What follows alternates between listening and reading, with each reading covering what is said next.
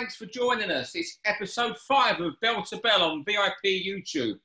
This week we have fast-talking, hard-hitting boxing chat ahead of a busy weekend in the ring.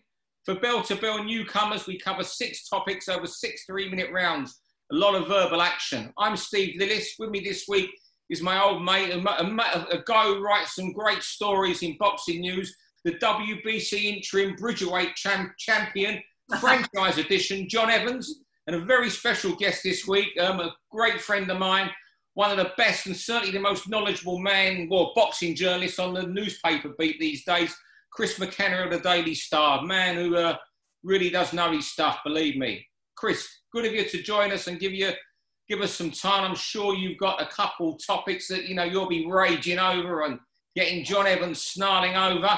Everything okay, Chris? You are hidden away from your dog that's usually jumping on your neck and everything. Yeah, I've had to put him to bed for an hour because he'd be barking in the background, probably telling me off. But it might be handy to tell me to shut up at times. But after that big billing, I've got a lot to live up to. I feel like it must feel like what a fighter is when the promoter comes out with some big spiel about them. But I'm under pressure now to deliver, so hopefully it goes well. You know your stuff, mate. I tell you what, there's enough frauds out there. You're not one of them. That's all I'll say. John, you're down the road from me in Oldham. I can hear you growling, snarling from here in Ashton, honestly. No, it's not. The glass is clicking here. Not you can hear growling. Your dog is asleep. I hear it. That's what you can hear growling. Dogs next week. My one's somewhere in the house. John, what you been They probably talk more sense than us anyway. Yeah, they have. John, what's your first topic? Are we getting going? Yeah. Right, just let this countdown start so we get it all right for Mr. Hogan, who does the editing. I want to talk about one of the most underrated, underappreciated fighters in British boxing. I'm talking about Jack Catterall. A great lad, a devastating puncher, looks the part, got it all, but I think he's been let down by a bit of unimaginative matchmaking, some inactivity. I just can't put my finger on why people haven't grasped onto Jack. His 2 highest profile fights, one was against Safety First Tyrone Nurse, the other was against an O'Hara Davis who'd had his nose bust against Josh Taylor and didn't want to commit. I just think Jack's ready to go. I know he's fighting on November the 28th, on the undercard of Dubois and Joyce.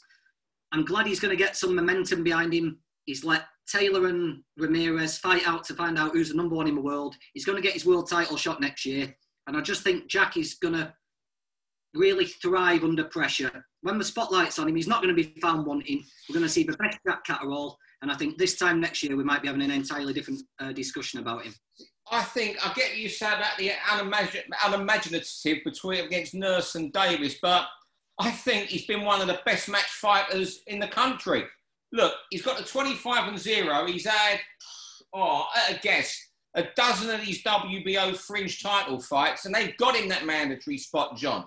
Not through beating Nurse and Davis. They've got him that spot. He's getting. I guess he's getting handsomely paid to step aside, and he will get his chance for the lot. Or if Josh Taylor wins, I think it'll be a vacant WBO because he'll move up to welterweight. But I think he's been matched perfectly. I've got to be honest with you. I think he's made a good decision in taking a step aside because although you want your chance, the Ramirez fight, for Jack's kind of profile at the minute, I don't think he would get the money he deserves for going into such a tough fight at the moment. By stepping aside, he's getting his bit of dough now. Obviously, the risk is that he ends up fighting for a vacant title against somebody we haven't heard of if the winner of that unification undisputed fight moves up. But imagine if Josh Taylor wins all the belts, is free of any potential rematches clauses, which you'd hope he would be with the deal they've struck, comes back, has a big homecoming fight in Edinburgh against Jack Catterall. What a moment that would be for Jack Catterall to have that huge fight. You'd become a superstar in that fight, rather than taking it now, going over to Las Vegas, maybe fighting in a bubble for a fraction of what the fight would be worth against Ramirez. But I agree, he has maybe gone in under the radar for the skills he has. And what I like about Jack is he's done what is nearly old school now, but only a few fights into it. He went over to America, he sparred with people, he learned his trade, improved himself a lot over there. And there we go. Right, I'm doing, fellas, for round 2 to Callum back. It's about Kell Brook. Obviously, he goes against Terence Crawford this weekend, again showing he'll fight anybody. A lot of debate over the bust up with Eddie over, Eddie not being involved in this fight and him leaving. But to me, his next loss is his last, and he deserves it to do it his way. He's been good for Eddie. Eddie's been good for him. I think, I support him doing it this way. I mean, he's fought anyone. The Porter win in 2014 was one of Britain's best ever in America. You think of Porter since then. Lost to Thurman, split decision to Spence. He's beaten Garcia, good men like Berto, Granados. Brook fought Golovkin and Spence inside 8 months, and certainly Eddie would have earned well out of that. And even domestically, he's ended Michael Jennings' career. And only a year earlier, Jennings had fought Miguel Cotto at Madison Square Garden. And, he's getting a lot of stick for this fight with the Eddie situation and being there's been no respect shown for Brook for this fight. It's really annoyed me.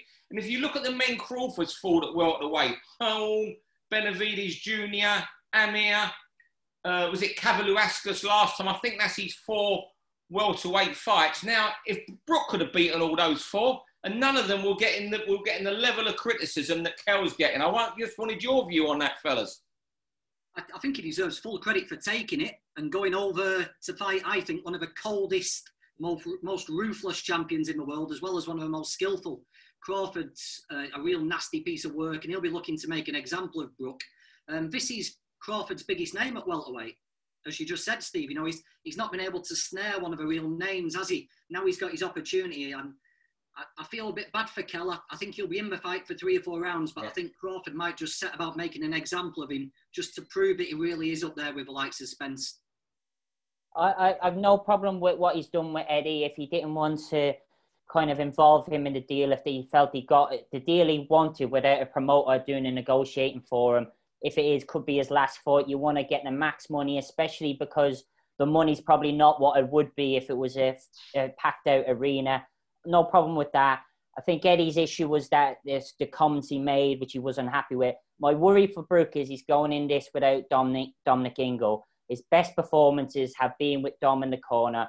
And that just seems to me that he's not maybe taking it fully serious in the job that's on hand. And that's what's going to be the big challenge for him. You've got to have everything to go in against Crawford. You've got to be 100% on everything. He looks on the weight, Brook, for once. He doesn't look like he's going to be crashing it. But I think you need your proper trainer in your corner. We don't know much about this guy he's brought in. Kell doesn't seem to know much about him either, which is quite worrying. That's my big worry for him. Chris, and round 3's over to you, Chris. Yes, so I wanted to go with the round timings in women's boxing. There's been a big debate over it, and I'm sticking with 2-minute rounds for the time being for women's boxing. There's a big push to go 3 minutes to be equal with the men, and I understand where people are coming from. We should have both sports, or men and women, equal in the sport. No problem with that. But I'll tell you what, 2-minute rounds give you a different spectacle. We get all-out action for the whole 2 minutes, and we've seen it in the top-level fights in the women's boxing since the return in this lockdown, with Harper Jonas, which was just bang action for the 10 rounds. The same more recently with Amy Timlin and Carly Skelly. If that fight was 10-3s, it wouldn't, one, have gone the distance, and two, neither of those fighters could have fought at that pace for those 3 minutes. Now, look, women's boxing will continue to develop, and they'll be able to do 3 minutes eventually. They can do 3 minutes now, and that's a wrong phrase. They can do 3 minutes now. But isn't it great that it's just a little different from the men's? It gives you something else. It's like watching nearly a different sport at times. Those 2-minute rounds give us full-on pace. It's non-stop action. It's great. It's something different for the viewer. The big argument for 3 minutes rounds is that we might get more stoppages. But what's good is that going to be for the development of women's boxing?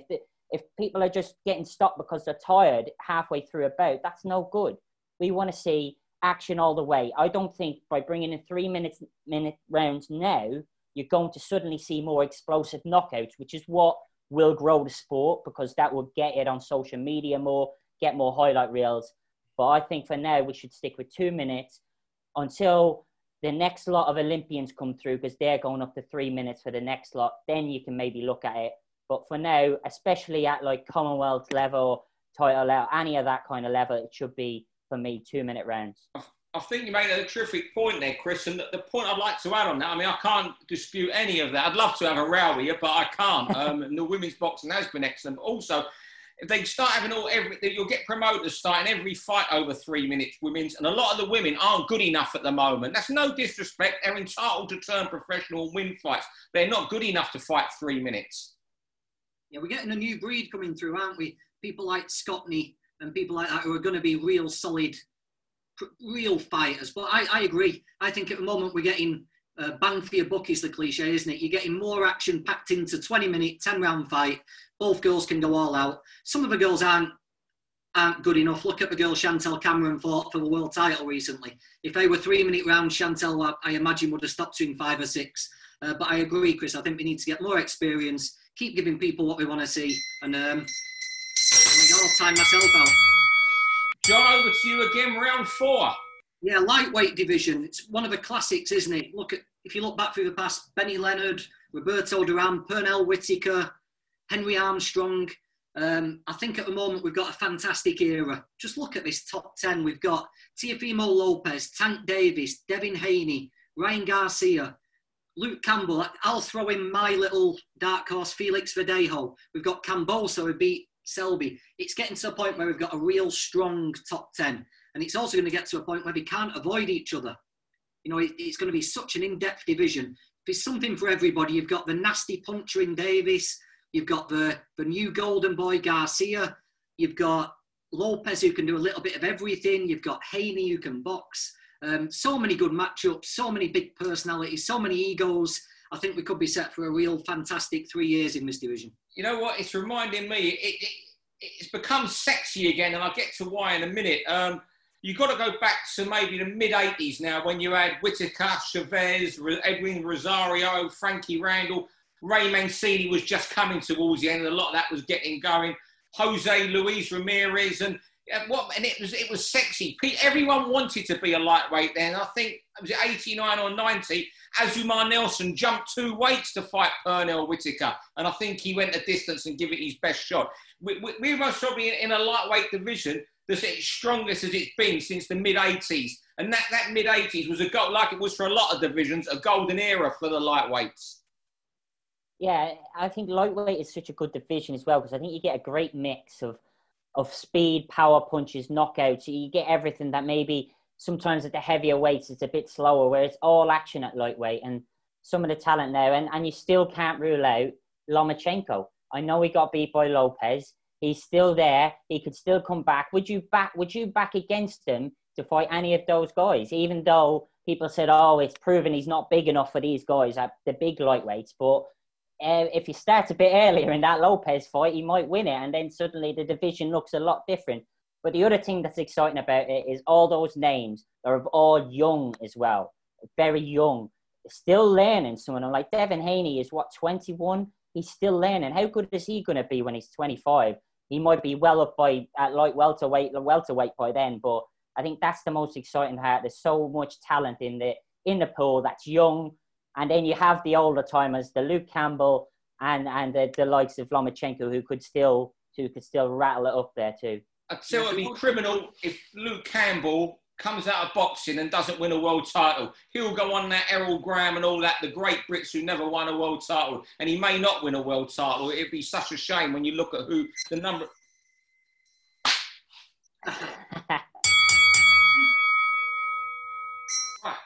Is it my turn again now, isn't it? Whoa, yep. We're flying here. But this one, Callum's not the one. Callum Johnson, row with Eddie again. You know, well, not row with Eddie. Eddie's had his saying, obviously, the Joe Gallagher row with Eddie has triggered a lot of it. It's just, you know what? It's really harsh on Callum, all this, but it just shows how Eddie's thinking. He's 35 now. And he's just not seen as the future of Matchroom in that division when they've got Buatsi. And you know what?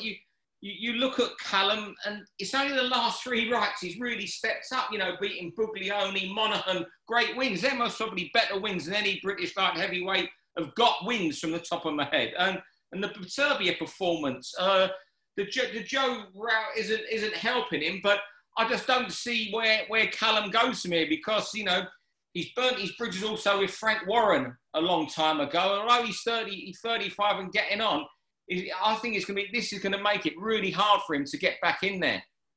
I think Callum Johnson is using that old cliche. He's one of the leading members of the Who Needs Him club, because why would you face him? Look at, like, he wobbled Beterbiev. I know people said he was overmatched after that, but I know he got stopped. But he gave him stuff to think about. If you're Joshua Buatsi, do you need him right now? No, I don't think so. It's a fight that Buatsi could win, but it's a risky fight to take at this stage of his career when he's still betting himself into the pro ranks. And I think that's going to be Callum's falling point. He is 35. He has been around a long time. He's had a lot of bad things go wrong for him promotional wise in the sport, and he's had this now again. And he's also had tough life outside of the ring, so it's going to be tough for him. But if he gets another chance against the right opponent, I still think Callum Johnson could win a world title. Yeah, I did a double take when I saw Callum Johnson 35 this week. It just took me by surprise, but you see, he has been around for a long time. Prince Nassim was looking after him when he first turned pro. I was also thinking about, well, if Eddie's not going to look after him, maybe he can go to BT. But Frank, he's not the type of guy that Frank would offer an olive branch out to put him in the yard and after mix, is he? You know, a 35-year-old puncher who doesn't sell a ticket, really. He's not going to get involved in that. There's too much money to be made with Yard, Arthur, Buatsi, that little triangle. It's just the way boxing is these days, isn't it? You don't get what you deserve a lot of the time. And the only thing, maybe I saw Callum's moaning about the money. Oh, sorry, John. Sorry, I butted in there. Sorry. Yeah, I was going to say, you don't get what you earn, you get what you negotiate. And Callum, unfortunately, isn't in a good negotiating position. And I'm a big fan of Callum as a boxer, but maybe he is overpricing himself in the market, what it is at the moment. Final one for the night, Chris McKenna. He's been the big voice tonight, so let's go out on an even louder one. I don't know about that, probably talking rubbish, but yeah. So promoters having control over TV broadcasting budgets. Just don't see how it's right, how it's allowed. I don't blame the promoters. Let's get this right. Promoters got to do what he's got to do. If he can get an exclusive deal with a broadcaster, you got to do it. You got to look after your fighters, and you got to do everything you can do. But how are the TV companies? Why do they allow it? Why? How can you would not have the Premier League being able to dictate to Sky Sports or BT Sport what other football they can negotiate for. They've got to pay the Premier League their set fee, and that's it. And then they can go whatever they want to do with the rest of the money. And the same should be with boxing. They guarantee a set fee to a promoter, whether that be Eddie Hearn, Frank Warren, Mick Hennessy, whoever you want to go with, that's fine. But they should also have a budget where they can go and buy fights, because they've got to deliver for the customers. Kell Brook is the prime example. He's a Sky fighter. He started his career with Warren, but he's been a Sky fighter for the last 15 fights of his career, I think, off the top of my head. How his fight is possibly the crowning moment of his career if he pulls off an almighty shot is not going to be on Sky Sports. If you've sat through and watched him, you've had to, as a fan, you've seen him fight Kevin Bizier, Jojo Dan, Mark DeLuca, these type of fighters where you've thought, okay, give these fights to Kell. And Sky are telling you all the way through these broadcasts, the next one, here is the next one, and it's on a different channel. And fair play to Premier Sports for picking it up and delivering for fans.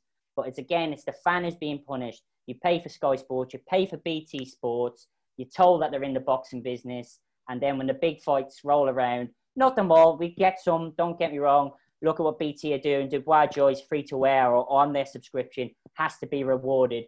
But why is another broadcaster having to come in the mix? And I think it's down to the fact that how is Eddie Hearn? He's got control of the Sky budget. Sky should take back and say, we control our budget. Here's your money. Look after your fighters. But Eddie's doing what he has to do, and he's doing the right thing. He's looking after the fighters who are on his side. I'm taking up all the time, so I'm going to let somebody else have a go. I'll just be quick, so I know John will have a comment.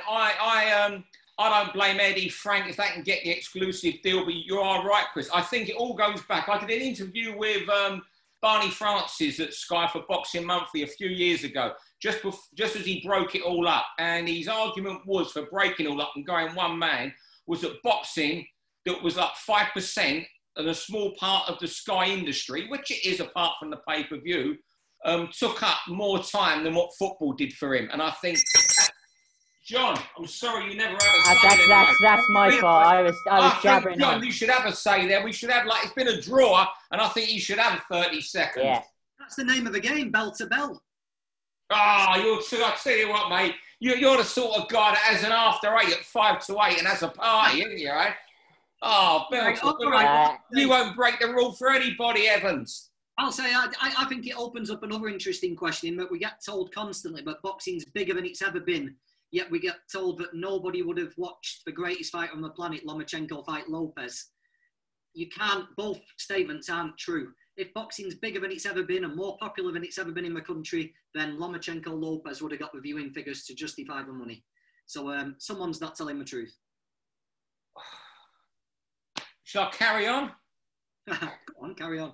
You know what? I think that, you know, it's not. I mean, I still think, although newspapers don't sell like anything like they did, they still generate stories. You go into the BBC, ITV, Sky, TalkSport, any big media industry, the head of each department has the newspapers on his desk, and they generate. You know, and I just think a lot of it still needs to be newspaper driven, and very few papers get the space. Chris does in the Star. It's a challenge for everybody, and it is sometimes, but it's at every level. It's every level. I've got obviously family involved in boxing back home, and the argument is even at the local paper, why is it always the local football team when we've got talented kids fighting in Irish championships? But it is because when we're in this bubble and we do see that boxing is massive, and sometimes when you step back, unfortunately, a lot of people. And that's wrong. And that's probably partly the media's fault that we're not driving it enough and pushing it enough. But I also think it doesn't help when you have news channels who will only promote fights on their shows. Yeah. So I'm not going to name names, but how many reports on TV are you going to see this week of Brooke Crawford? And how many are you going to see of Katie Taylor, who's in a very good fight, by the way? Let's not knock it. It's a very good fight. But it should also be mentioned in those reports that a British fighter is fighting for a world title against probably the top 3 in the world fighter. Yeah. Agreed. But we had an extra round there, so we'll give the 7-round fight tonight, and we'll give it to McKenna by unanimous. Chris, thanks for joining us, mate, and we'll get you back on in a few weeks. No worries. Thanks for having me, and sorry for talking too much. Nah, you're good, mate. You know your stuff, mate. You know your stuff, mate. A few of these people who might hear what you say, mate, and they'll make a story out of it. Naming no names there again, mate, and they'll come up with their own idea. John, I'll speak to you next few days, pal. Brilliant. See you, Steve. Thanks for that. Thanks, Chris. Cheers, John. Cheers, Steve.